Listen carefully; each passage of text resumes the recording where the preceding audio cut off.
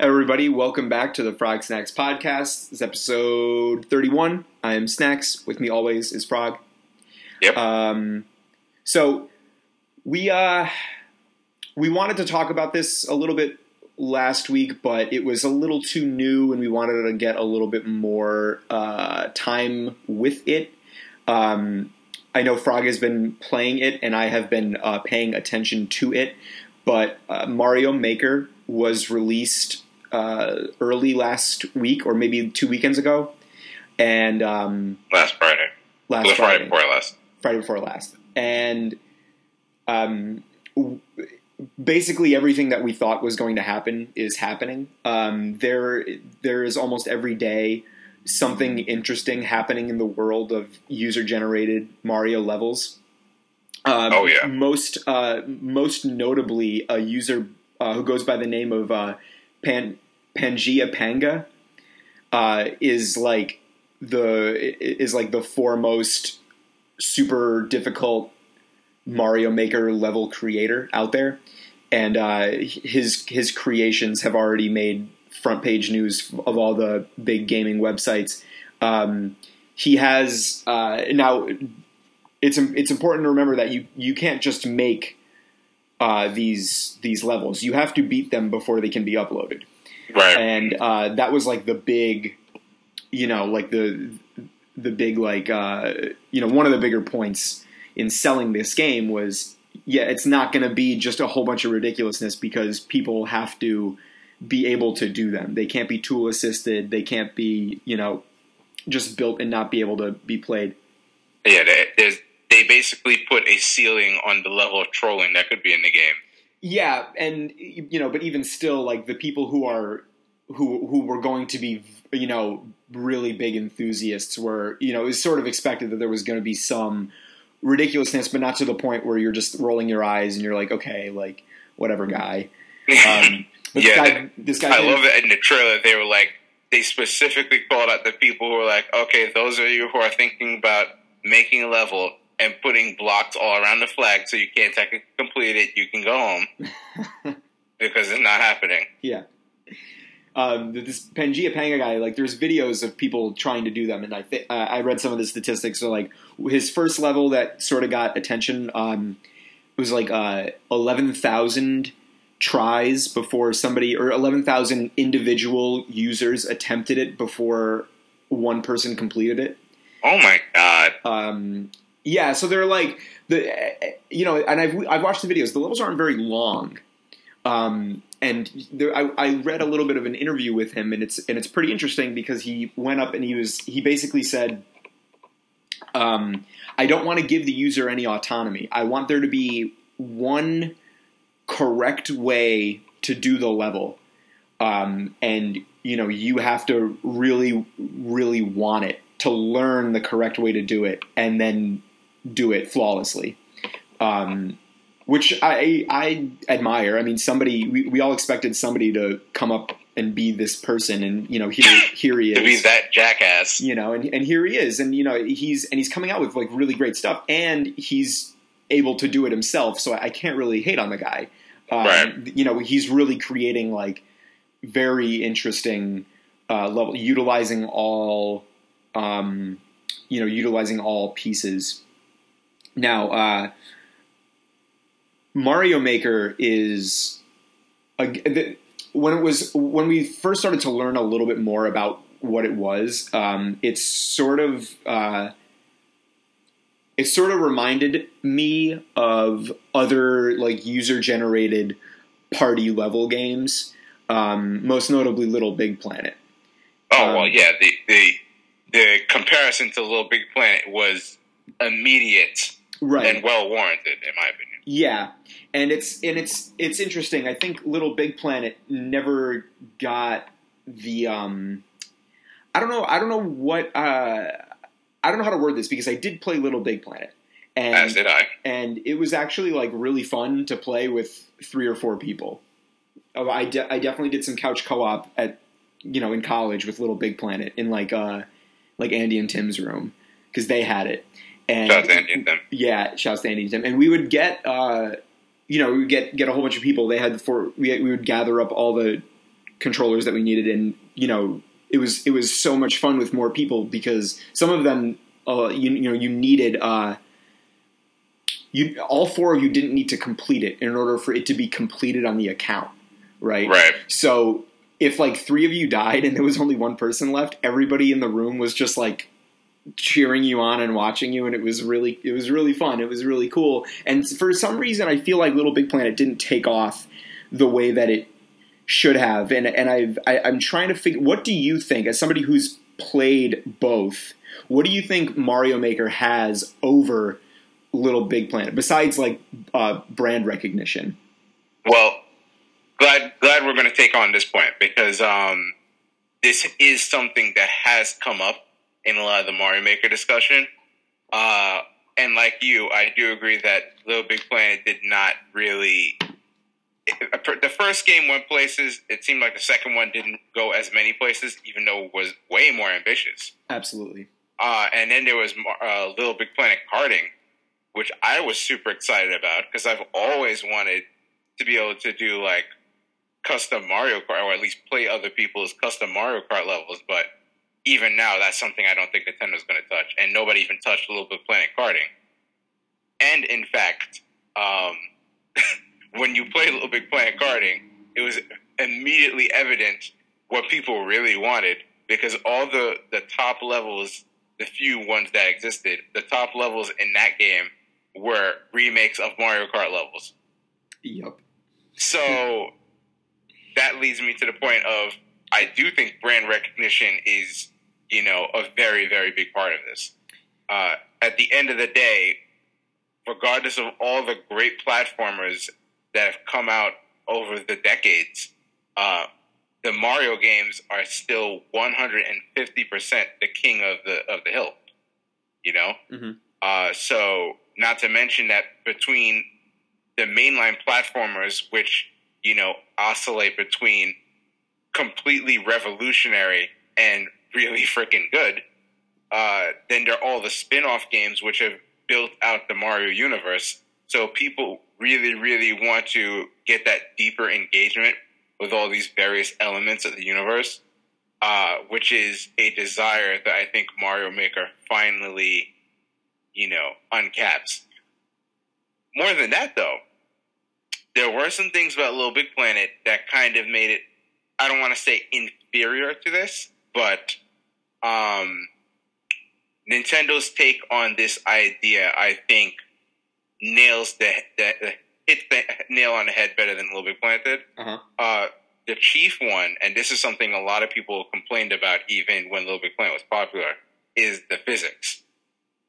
Little Big Planet's physics are super floaty. Yeah, it was floaty, and if I remember correctly, it had this weird I don't know what to call it, but it's a lot. It's like one of the few complaints that GTA has, and they haven't fixed it. They just insist on leaving it in, but they add this weird inertia to the character, mm-hmm. where if you it doesn't stop when you tell it to stop. There's always this little delay, and it's like supposed to be more physically accurate, but at the same time, it's just annoying, and it causes you to recalculate more in your head as you're moving. So almost like your character's always on ice. A little bit. I remember there being a little bit of that in the one that I played. I can't remember if it was 1 or 2, right? But yeah, and then that's so that's a thing. But yeah, the physics. Yeah, the physics in that game are really wonky. To get a good jump, you really have to press hard. It's very pressure sensitive. Yeah. So those things I think matter a great deal because a platformer really lives and dies on the strength of the jump mechanic because that's what you spend the entire time doing. True. So if the jump mechanic isn't 100% perfect, then the whole thing kind of falls short. And I think that's where Little Big Planet gets dings in a lot of people's book. This is cool and all, but it always feels like there's a hole in it somewhere. And I think the hole for a lot of people is the jump mechanic. which, you know, on paper sounds like a really tiny thing. But again, because it's the thing that you spend the entire game doing. Right, it's the whole game. It's the whole game. That's the central mechanic around which everything evolves. So despite the fact that Little Big Planet has a stunning cultural diversity backing it, all these great visual pieces, you know, an ass load of different things to unlock and tweak and, you know, use to build out levels and customize Sackboy. Yeah.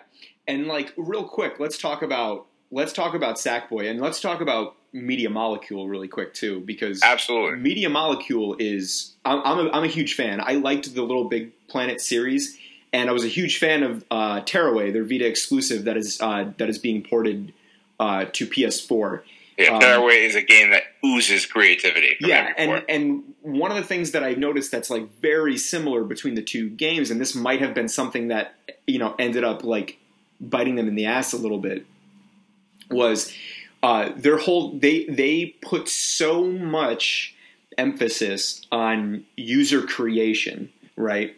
To the point where, like in Tearaway, one of the coolest mechanics I thought was you would come across something that needed to be colored, and you could either pick a color out of a palette or take a picture with the Vita camera, which is a function that I think the 3DS should use, because 3DS does have a camera. I think you should. Yeah, it's a shitty camera though. Yeah, it doesn't need to be great, but like the way that they used it in the Vita was, if there was a specific color that you wanted to paint this item with, and it wasn't represented well in the palette, you could find something in your room or wherever you were playing that was that color, take a picture of it, and it would use that color as the skin for that item. And which is super cool. It was super cool, and not only would it do that for that item, but like say if it was like a squirrel or something, every squirrel from that point on would have that color, unless you went ahead and changed it, and then all the squirrels would be the new color. And it was just like the entire world was a blank slate for you to color, even though the levels are already built for you, and even your character. And like the thing that I think might have not really done them many favors in Little Big Planet, even though it was like one of the best points of Tearaway. In Little Big Planet, I don't think that Sackboy was like a likable enough thing. It had zero personality. It was literally a sack so that you could decorate it and dress it however you wanted. And, you know, that was what their aim was, like, oh, you can like dress it up however you want, and you could make, you know, you could give it all kinds of like cool DLC costumes that were going to come out with it. But at the end of the day, Sackboy was nothing. And I've definitely heard a lot of people say Sackboy is a stupid character. Which, I mean, I would like to say I disagree with you. Yeah. At least as what I think in terms of importance to where we would say Little Big Planet kind of falls short. And I'm going to offer another even bigger point than jump mechanics in a second. But I see where you're coming from, and I guess I can see where a lot of people may say that Sackboy's a nothing character.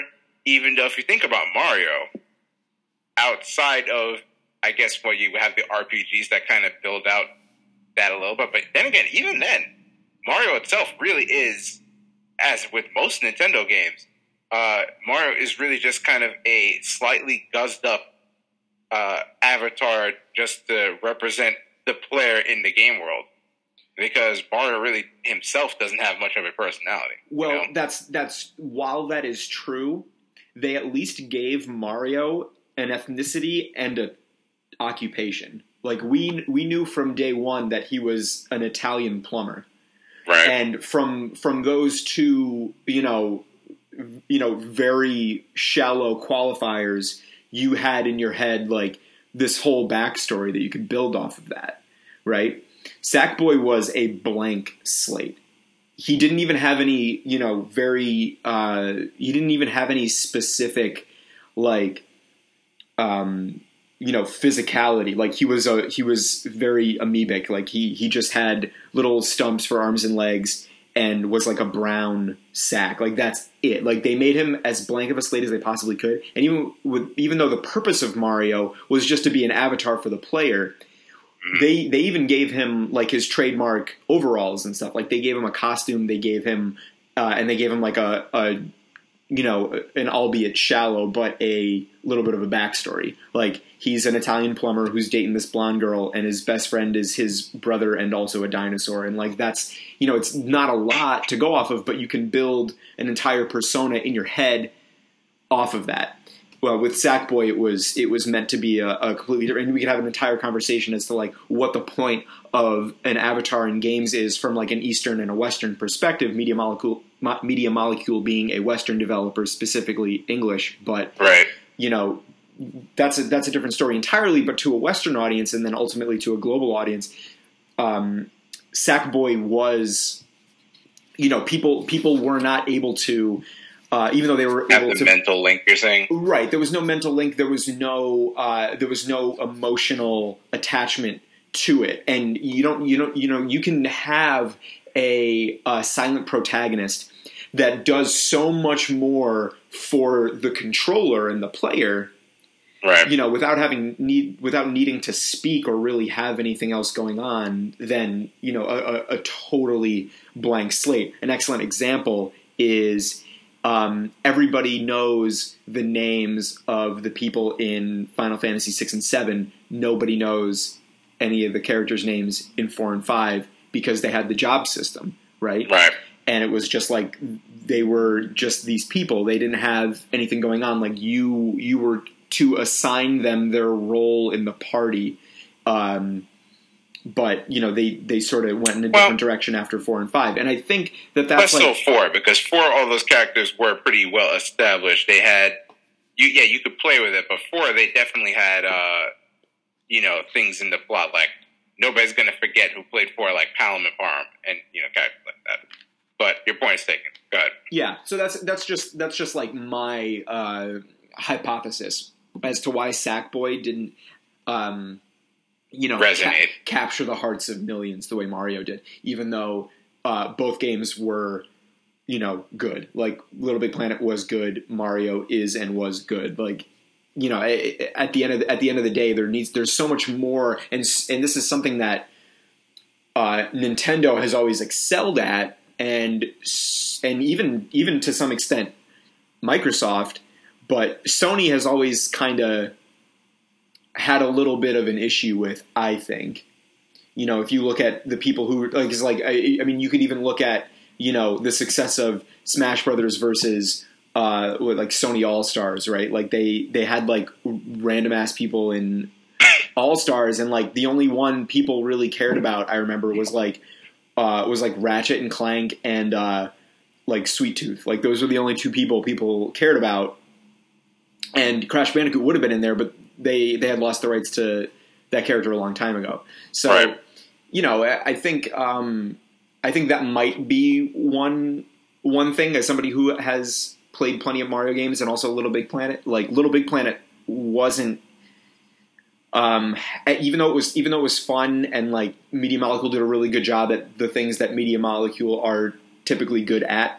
That was a thing that I'm hypothesizing was may have ultimately been one of the bullet points leading to their downfall, was the fact that Sackboy didn't have enough of an individual personality. Yeah, and didn't create enough of a resonance with the fan base. I mean, that's part of it. I would say that's more to the point of what you just said about Sony's general problem about, if you really want to call it that anyway. Right. It's an problem of not having any character faces that immediately scream PlayStation, Yeah, I mean, they used to. They used to. I would actually argue that getting rid of Crash Bandicoot, though it probably sounded like a great idea at the time, was a long-term mistake. I don't think it was a good idea at the time either, because the whole point of Crash Bandicoot was to make an unofficial mascot for Sony, and he was for a couple of years. He was, but I think what they were doing, remember, at the time they got rid of him, the whole idea of the console quote-unquote mascot was going away as everybody was kind of chasing the maturity vision. You know what I mean? Like everybody was chasing these more in-depth, quote-unquote mature games or mature themes, et cetera, et cetera. So, and they're trying to legitimize the gaming industry as worthy of artistic attention, et cetera, et cetera. Mm-hmm. So having a mascot kind of undermines that because it immediately makes you look like you're trying to your whole user base is children, which is if you don't ever forget, how can we ever? What dogged Nintendo to a large degree during the GameCube era was the quote unquote kiddie charge. Oh, look at this stupid ass purple box, you know, with its freaking little colorful Mario games and shit. Look at this purple box. Shameful. It's true. That is literally one of the things that turned people off. Now, in 2015, it's a laughable concept because, hilariously, if you think about it, now so much of the gaming audience is adults that not only is Nintendo's quote-unquote kiddie ways attractive, but in fact, a lot of people look at it as the most attractive point. The fact that these games are things that, now that you have a lot of people who grew up on all these games and now have children of their own and appreciate that they still have dope games that are appropriate to play in front of kids. Yeah. And then people like us who just never left. Yeah. And people who never left and take special appreciation of the fact that in a industry that's saturated, you know, before, remember we said that everybody's chasing mature content, mature themes, and mature games, right? Yeah. Well, we got a shitload of those, didn't we? Yep. And in an industry that is now saturated with games of the like of Call of Duty, which are obviously aimed to kind of be like, look at me, this is quote-unquote adult, is very refreshing to a lot of people to have something that is like, well, fuck that. We're just going to have a cool-ass game, and it's going to be really colorful and cute and fun, and that's it. Yeah. Sorry. Yeah. No. That's great. The I am like patiently waiting like a vulture for a PS4 1 terabyte console to come out that is like possibly bundled with something that I want to play. I'm hoping there'll be a Street Fighter 1 terabyte bundle, maybe with like a limited edition controller or something. They just dropped the first one of that kind, but it's the Call of Duty one, and the controller looks really cool, but the console is like super ugly. Yeah, it looks terrible. Oh man, I think the controller looks really cool, but the console's ugly, and I don't want to play Call of Duty anymore. I'm looking for something else, but well, that's a whole other conversation. Yeah, that's a whole conversation. Before we get too lost in the weeds on this other thing, which I want to come back to because this is a very interesting point about the whole mascot thing. We can come back to it later. But to go back to the point about where Little Big Planet, I think, did not resonate as strong as Mario Maker, another really key point is how easy it is to actually create. Because here's what I'll tell you. This is also from experience with both games.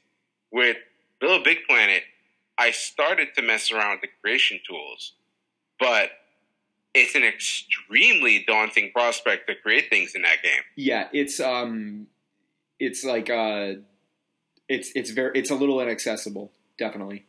Yeah, more than a little. Yeah. There's hours of tutorial, and they're all, to their credit, they're all pretty interesting because, you know, they're conducted by a dude, Stephen Fry, who has this nice, dry sense of humor. But very English. Yeah, exactly. But at the same time, for me and for a lot of people, clearly, it's like, well, why am I going to go bother with that? I'm just going to go, play the pretty good number of Media Molecule campaign levels that were great. Yep. And then delve into the levels by all the other people who bothered to try, you know, and who could do it way better than me anyway. So I think that is a problem because even though there was clearly not necessarily a problem for how many levels there were out there, the fact that it took the fact that most people would never bother with it is a problem for the long-term viability of the concept. And I think that's why now, by the time we got to Game 3, nobody's even really talking about Little Big Planet anymore. Yeah. With Mario Maker, though, on the other hand, I've heard this in a lot of the preview footage and discussion, but I was actually really surprised at how much I felt compelled to make levels. Now, Nintendo, to their credit, very much nudges this in the core design of the game, because I'll tell you this, from the moment you boot up the game, right? As soon as it says Super Mario Maker, and they come to the start screen. The start screen is always, by the way, Mario playing a level. So it starts off, it's just Super Mario Maker over the screen, and then you can start playing the level that they've plopped you into, which by default is, of course, World 1-1. Yep. When you first turn on the game, you immediately start playing, and you'll come to find that it's not finished. And from there, they plop you into a very quick tutorial, and they just say, okay, well, here. It's basically a paint by numbers thing. Drag all these elements over and finish the level, which is a very cool way to, get people acclimated. Right before you can even play anything, you have to see how making it works. And once you see how easy it is to make things, it's like, oh, okay, well, I can throw some quick thing together. No level has to be long. It just has to be, you can adjust to a very good degree how long the level is. So if I want to just try something and make a quick level, I can do that. I can load in an existing course. They have a bunch of sample ones that Nintendo made, or you can load in any from the internet and, just tweak those. So it's actually really, really easy to start creating. Not to mention, of course, and this is all aided in large part by the fact that it's on the Wii U, so you're using the touchpad. There's a big reason why people are saying this is the killer app for Wii U that should have been out at launch, really. Yeah. So I think those things together make Mario Maker a game where it's really easy to start making levels, and once people see how easy it is to make a level, they're actually going to make some. I've already made like 8. Most of them are total crap, but I made them, Yeah. I've uploaded 3, I think, but I've made like 8. And, it's just something you can go, bam, throw them in there. Also, there was a lot of controversy, but I do ultimately think that the decision to gate the content over time and release it over time to the player was a good idea. Was a very good idea. So as you play, if you spend 5 minutes making, something in a level, they'll queue up, hey, tomorrow when you come back, there'll be, another 5 or 6 items that you can add to your repertoire. So keep trying to make some levels. For most people, I think that'll be great, because if you just, like the Little Big Planet does, plop everything out there, it's like, well, God, what am I going to do with all this stuff, Yeah. So I would say that more than anything else is where Nintendo was able to, strike the nail on the head more accurately than Media Molecule does. Though that said, I do feel bad because, as we said, Little Big Planet is, by all measure, a very good game. And at least for the console audience, kicked off this whole idea of user-generated content. Yeah, I mean, it predated Minecraft, which is sort of like the poster child, the standard bearer of user-generated content, because the whole world is user-generated. And that for the Xbox One, they came out with that game, Project Spark. Yes. Which is also in a similar vein, but it's much more like feels a little unfinished. More like a tool set, really. Yeah, it's like it really is just. It's supposed to be like a user-friendly tool set. Yeah, it's just like a palette. Yeah, so basically the point behind Project Spark is to give people who have ideas but not programming chops the ability to make cool stuff. Yeah, and some of the things that were already built. I think I played it for the first time 2 years ago at PAX when the new consoles were brand new, and right.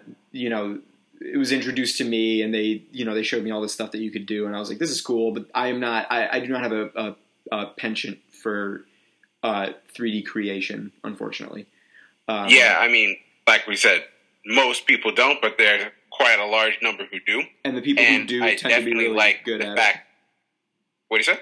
I said the people who do it, and who work on it are genuinely impressive with the things they come up with. Absolutely. Yeah, I'm consistently impressed by, and again, even just regular people, just like some of the things I'll hear people say that they put in levels, I'm like, man, I would never have thought of, some of this stuff. My levels are really, really basic. Yeah. Also, partly, given the fact that you have to be able to beat the level before you can upload it, is going to put a very distinct ceiling on the level of craziness that's going to go on in my levels. I'll say that right now.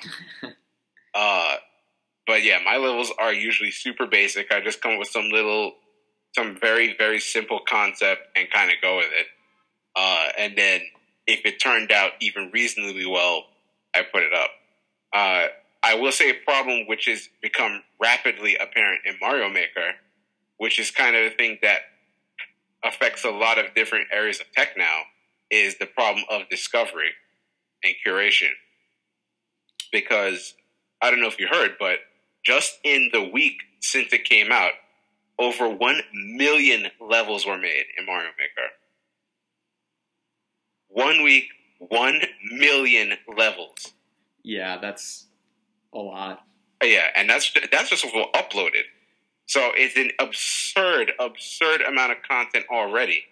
And if you think about the fact that most people probably don't even have all the tools open to them yet, but an absurd number of levels have been uploaded. But the way the system is laid out, it's kind of a thing where the things that are popular tend to stay up there. Yeah.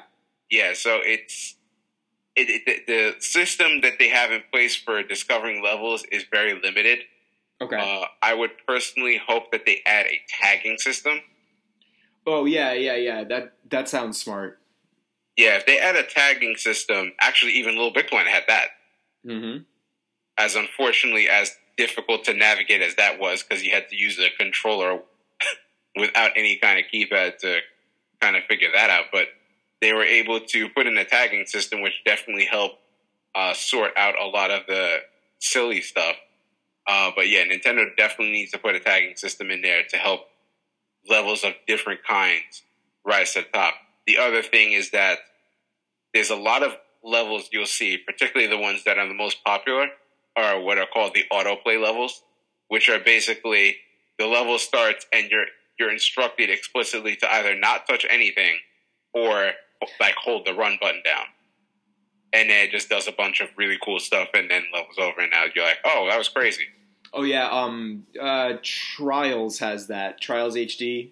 They have a few levels where there's also a user generated level design thing in Trials, but Trials has like a very small but very rabid following. So right. they're doing their own thing and people are paying attention. And I kind of feel bad because Red Links, the developer that does Trials, has made a lot of games, and the fan base for Trials is so rabid and strange that I remember when they were waiting for the new Trials to come out, Trials HD, Red Links, and whenever Red Links said anything on their Facebook fan page that wasn't an explicit detailing of what to expect or when to expect in the new Trials game, people would just jump in the comment section and just be like, what about Trials?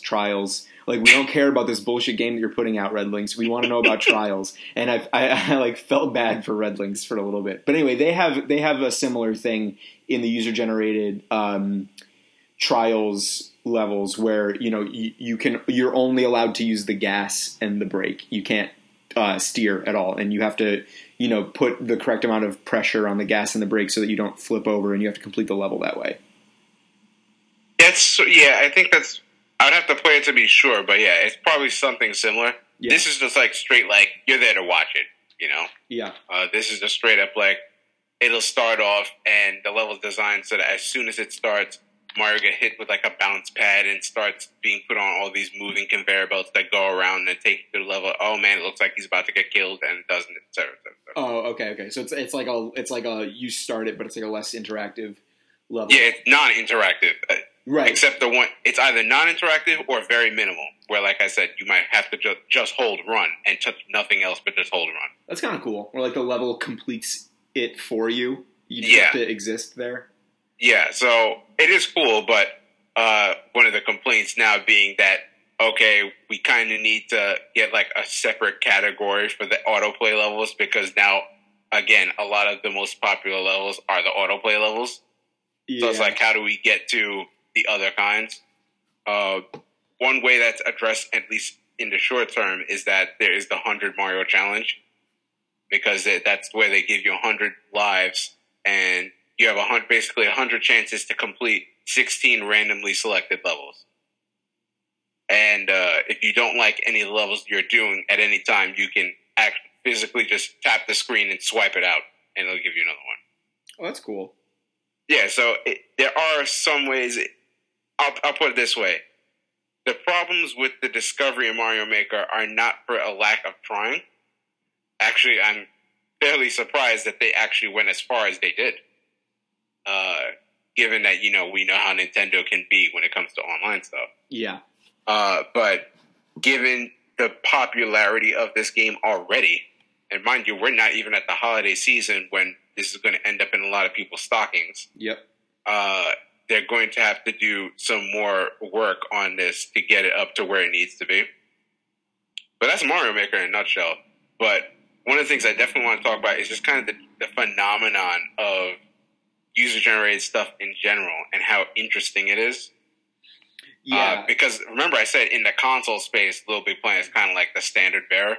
But on PC, this has been going on for literally decades. Oh, yeah. I mean, you could just look at the modding community and just sort of like call that an unofficial user-generated content. Wait, that's absolutely what it is. Yeah. So, I mean, it definitely appeals to a very specific, very talented group of individuals. I happen to not be one of those individuals. Neither am I. But I'm just as fascinated as anybody else. I remember like all these games. I like to see what people come up with. I remember when they dropped Forge for Halo 3, and people were like recreating old Halo 1 and 2 levels with the Forge mode and uploading them, and you could like play like custom matches on them. That was pretty cool. And they even took a couple and made them into actual levels. Yeah, I mean, if we think about kind of the arc of how this has gone, like as we said, mods on PC have been there literally forever. Yeah. And have been really cool forever. Like even back in, I can remember as far back as high school when it really started following gaming closely. Every once in a while, you would start seeing articles about these crazy mods that would come out for various games, and some of them were real wild. Like you'll have, like there'll be like Mega Man mods come up for games, like Company of Heroes or something completely unrelated like that. Yeah, and you know what? I'm trying to think, and I just thought of this now, but I don't know if we've ever had a real platform for people to upload user-generated content for older games, but we're going to be having the opportunity to see that very soon with the new Tony Hawk game, because there was a level creator in Tony Hawk in the old Tony Hawk games, but this was pre-internet. You just saved it, and it was, you could name it and like put whatever you wanted on it. It was actually like a pretty in-depth tool. And I definitely remember making some levels on that now. But the new Tony Hawk game is coming out at the end of this month, and I'd be really. I haven't read anything about it, but I'd be really surprised if they didn't have like an uploadable create your level type thing in that. They might, but the thing is that you have to recognize that's what you want to do from the get go, and have the tools built in to support that. Because as we said with Mario Maker, if you don't, then the whole thing kind of tends to collapse as far as usability. Because no matter how small your audience is, they can all be doing multiple levels, and you can still end up with a crap load of levels and no particular way to sort through all of it. Because, of course, the vast majority of what people make is going to be whack. Right. So you have to have a good sorting mechanism, which is kind of where I was going with the whole, when we think about the arc of this thing, right? People have been doing these mods forever, but it's increased in intensity and complexity over time.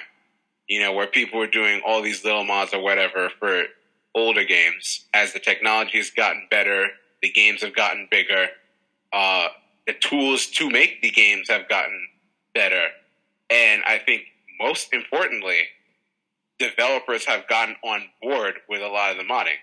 Because if you think about it, a lot of people who currently work in the game industry got jobs because they showed off some crazy ass mod they did for something to somebody that was in a senior position, and they're like, "Oh wow, you're talented. Get over here." Yeah. So you have developers now. It's very common on PC where developers release, you know, a straight up mod toolkit. Bethesda being, I think, the king of the hill in that regard. They've been doing that for quite a while now, to the point where games like Skyrim, literally half the value of Skyrim on PC is getting it so you can experience all the vast number of mods that there are for that game. And Fallout 4 is going to be, I think, they're going to be even nuttier in that regard. Yeah. You know, so I think the fact that you have developers now who are aiding and abetting the mod community is really going to be, I think user-generated content in general, I think is going to be a big thing for the industry at large, which is why, don't forget now, remember, if we're going back to Fallout 4, they announced that Bethesda, in some way, shape, or form, I don't know how they're going to do it, but they're going to be actually allowing mods on console. Really? Yeah. So I'm guessing they're probably going to have some kind of approval process, and, you know, whatever officially sanctioned mods will probably be available from a portal on Xbox Live and PSN that people can download to their game, which is huge. And if it goes well, it's going to be a very big deal, I think, going forward, because that's a way that developers can leverage their community to keep interest in their game alive, which keeps checks rolling in. Yeah. You know what I mean? Uh-huh. And especially when you consider that the biggest problem with popular games is the fact that people always want more. They blaze through the existing content that you just spent 6 years making. They blaze through that in a week, and they're like, more. Yeah. You know what? Sometimes when I think of gamers, you know what I think of? I think of the anchovies in SpongeBob. Oh my God! Yeah. They just blaze through all the Krabby Patties and like me, and they like swarm the front desk. Yeah, they're like that, but more coarse and violent. They're like the anchovies, but if you replace the Krabby Patties with heroin. Yeah. That's what they're like. But yeah, there's. I mean, that was a great tea leaves with Frog. I'll always have to drop a few. Yeah, with the developers getting more on board and even like facilitating the use of user generated content just to keep interest alive in games, and just like we're seeing games just getting bigger and bigger as the years go on. It's just getting ridiculous, and it's just like if you want to maintain interest, you know, the more people you have working for you, the better. And if, you know, the community is going to be working for you, then not only do you have a good game with ridiculous longevity, but you have built a community pretty much just by the way the game was designed, by allowing this sort of thing. And, you know, the bigger the community is in the game, the more, you know, even further the longevity is, and you can even create it into a franchise if it's not already an established franchise. So that makes a lot of sense. That's a lot of, interesting things to look forward to, especially with the Fallouts coming out and the Tony Hawk. Maybe they'll have that in there. So, I mean, this is one of the things I think that is where we break down. Because one thing I think about a lot is why is it that people like us are so invested in this, right? Because now I think about, and I'm sure you can attest to a lot of the same thing. Like I go to work, and most people are. I know you're a sports guy also, which makes you a rare breed that you're this invested in gaming and also very invested in sports. But you have just a lot of people who are like, it's either all sports or just, not really having particularly many hobbies of any kind. But for folks like us who get really, really invested in gaming, like what is it that is so compelling? And there's a billion answers to that question. But I think one of the ones that jumped to my head the most in recent weeks is the idea that games, on top of being living and breathing in the sense that you interact with them, they're also living and breathing in that what they exist as today may be a completely different thing tomorrow. So if you think about this whole idea of user-generated content, right? Yeah. The fact that you have a game like Skyrim, something that's already out, the developers made this one entity, but then A, they can add on to it at will, and B, people can take that existing entity and change it in any number of ways. Like people take existing PC games and make entirely different games out of them. Yeah, I mean, Dota and the whole great example. The whole MOBA movement was based off of a Warcraft 3 mod. So you had an entire genre birthed out of an existing game. Yeah, and I think Counter-Strike was a mod of something, right? Was it, or did I make that up? Actually, I believe it was, but I forgot. Yeah, but I mean, yeah, like an entire genre was built out of a Warcraft 3 mod, and Warcraft 3 came out like. I believe it was 99. That game came out. Jesus, that game is 16 years old, and might be earlier than that. Honestly, hold on, I gotta. 99 might be Frozen Throne. I gotta look this up. Hold on. Frozen Throne. Nah, dude, Frozen Throne came out later. Hold on. Yeah, Warcraft 3 was definitely late 90s sometime. Warcraft 3, 2002. Oh, it did? 2002. Frozen Throne was 2003. Okay. Then what am I thinking it was 99? Well, it can't be StarCraft, because StarCraft, I think, was 99. StarCraft 1, I think, was 99. Really? I thought it was like 98. StarCraft, 98. North America, 98. So StarCraft was 98. StarCraft 64 came out in 2000. Okay. Well, regardless, we're only talking a couple years different, but still. Right, we're talking about a roughly 15-year ago window. And, and it's amazing. Like, Dota was like a thing. Oh, hey, check it out. Let's see. It looks like the person credited with the development of Dota is a guy who's only known by his handle, and his handle is IceFrog. Look at that. Could it be me? No. Yeah. IceFrog is a game designer known for being the longest-serving and current developer of the Warcraft 3 custom map Defense of the Ancients, which is what Dota stands for. So yeah, he the guy who you share a namesake with the inventor of Dota, and therefore an entire incredibly popular genre of video games. So put that on your resume. You made the case even better because, again, the whole idea that these are living, breathing entities, they're like living organisms in a sense. Because when absolutely. I think of, in particular, what happened to Dota, it's like what is that concept? It's like a splitting and regeneration. An animal gets its limb cut off. Not only does the limb grow back, but the limb itself, the other limb that was cut off, turns into another complete version of the animal itself. that's what games are. Yeah. You know, and you can chop off these parts of the experience and they can become full-fledged things on their own, or the main game itself can become a completely different entity when it may already have been some crazy dope thing. Like, I cannot wait to see what people do to Metal Gear Solid 5.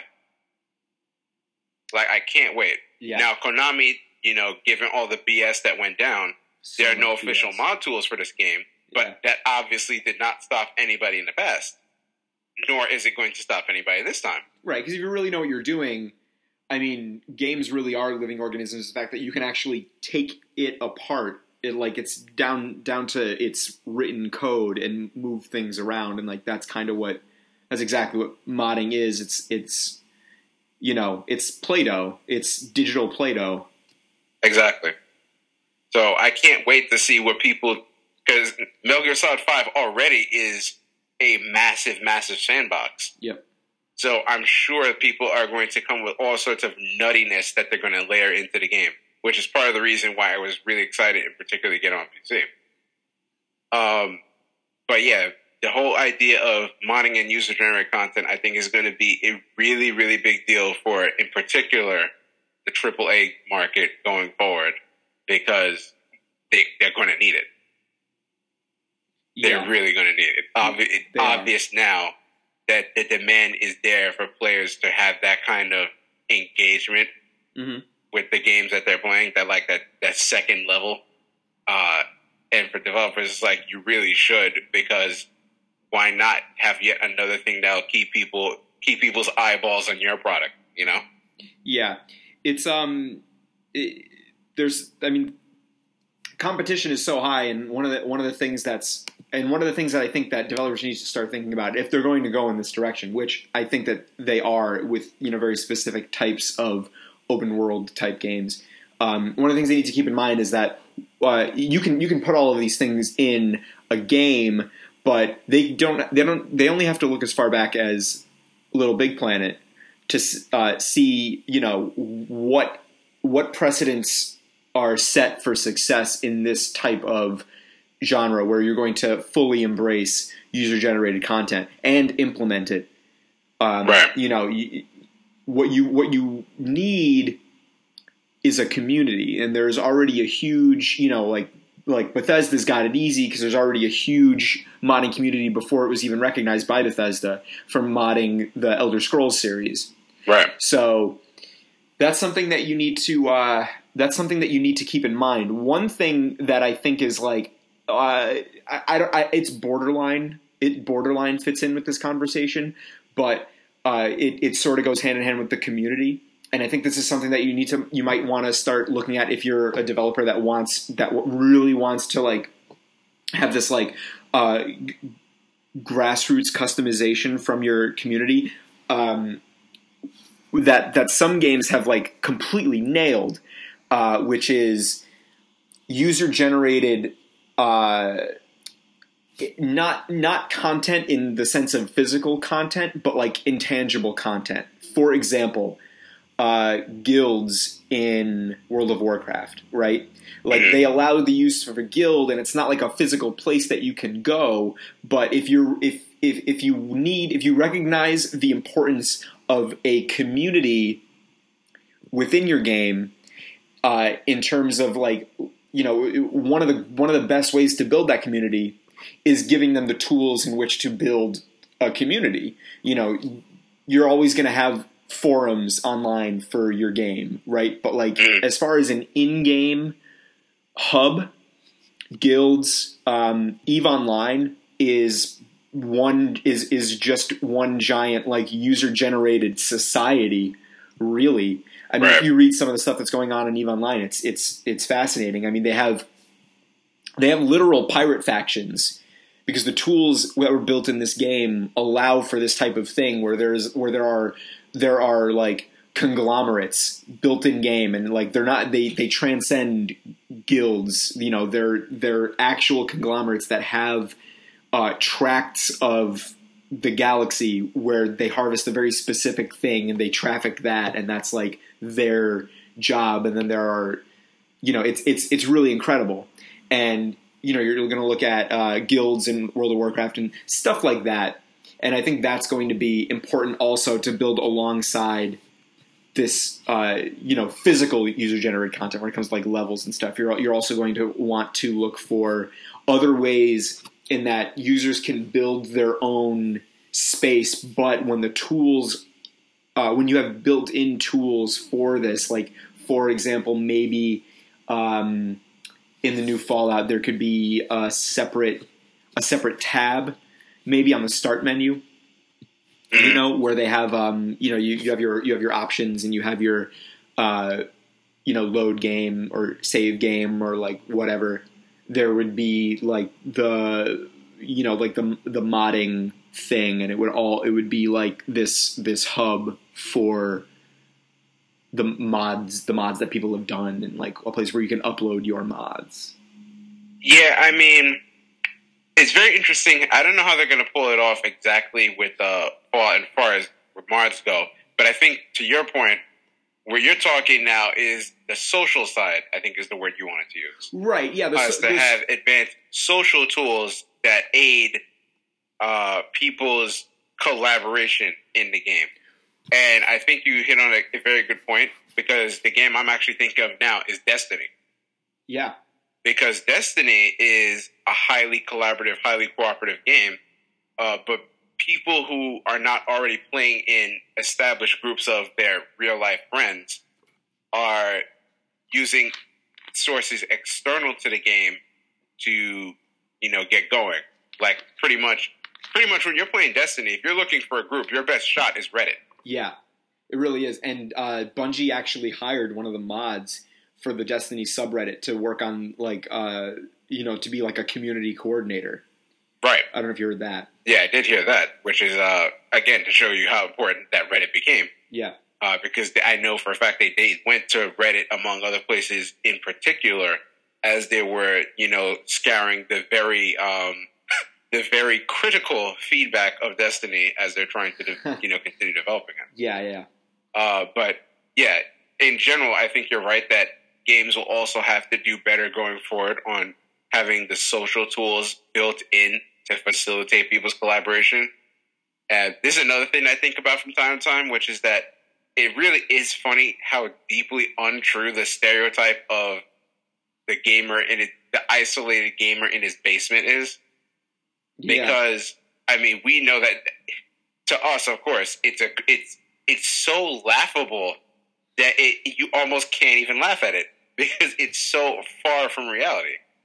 But when I think about that, it's just really fun. It's only getting more laughable as time goes on, as it's becoming very, very clear to not only the people in the gaming world, but hopefully to people outside, exactly how social and collaborative all this stuff is. Because you have people who are working together across all kinds of boundaries on making content for games, right? Mm-hmm. People working together across all kinds of boundaries to play games competitively or cooperatively. And then people just trying to strategize, in both arenas. Yeah. So the fact that we can even sit here now and say, man, it's gotten to the point where we see that there's a real need for advanced social tools in games to help facilitate all this stuff, I think is, very telling in itself. Yeah. This is still somewhat fledgling. And I think that there's going to be a little bit of trial and error in the future, and there's going to be a decidedly good and a decidedly bad way to go about this, but we're not at that point where we really know it yet. But we do know that it is very much catching on, and there's clearly a desire for this type of thing. So there's a lot to look out for. Specifically, look at Bethesda. They're having some things coming out in the future. Fallout 4 is going to have this. They've already embraced the Skyrim modding community, and yeah. So there was another thing that we wanted to cover today, but we're already out of time. You will get to that stuff. We will get to that stuff. Though, maybe real next quick, week. last point I was going to say is that Yes, please. I do believe that it is recognized within the gaming industry the importance of the social stuff is because most companies now have already taken on community managers to kind of try and meld this stuff together. I think the problem so far is that if you think about social media now, because that's what we're really talking about, we're talking about gaming as kind of an extension of social media. Oh, absolutely. Even social media is still very much uncharted territory for if you're talking about from a company standpoint. Like, companies still are just kind of figuring out what to do with it. You know, there's very little hard data on how useful it is. People found a lot of things that are very, very bad to do, but people have not really figured out what things can we do positively that will get real tangible impact. And I think that also extends to when we talk about games themselves. Like, it's going to be a while before people figure out what are the things that we can do that will be positive and effective. Right. It's something that I think we're finally getting out of the woods with, and that we're finally like gaining real life solutions for, both on the community side and the developer side. So yeah, it's like getting out of the woods, but now we have a giant field in front of us. So it's like, oh shit, where do we go? Yeah, well, there's no roads. That's the thing. Yeah. We're out of the woods, but there's still no roads. Exactly. Anyway, that's about all the time that we have for this week. Hopefully next week we can get to talking about the stuff that the other stuff that we didn't have time for. But if you have not played Mario Maker, at the very least, go on the internet and look at Pangaea Panga's levels that he's done. And also, if you have not played Tearaway, it's coming out for PS4, and now you have less of an excuse to not play it. It's very fun. Because we know most of you have PS4s. Yeah, it's very fun and very adorable, and you should play it. Play it right now. All right. Yeah, go get a Vita and play right now. Yeah, go get a Vita and play right now. They should do a price drop on the Vita. That's another thing, but like they really need to be doing price drops on that thing.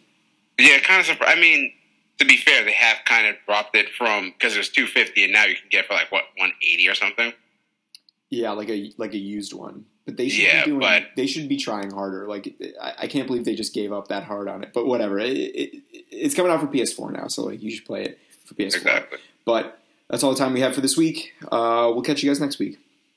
Later.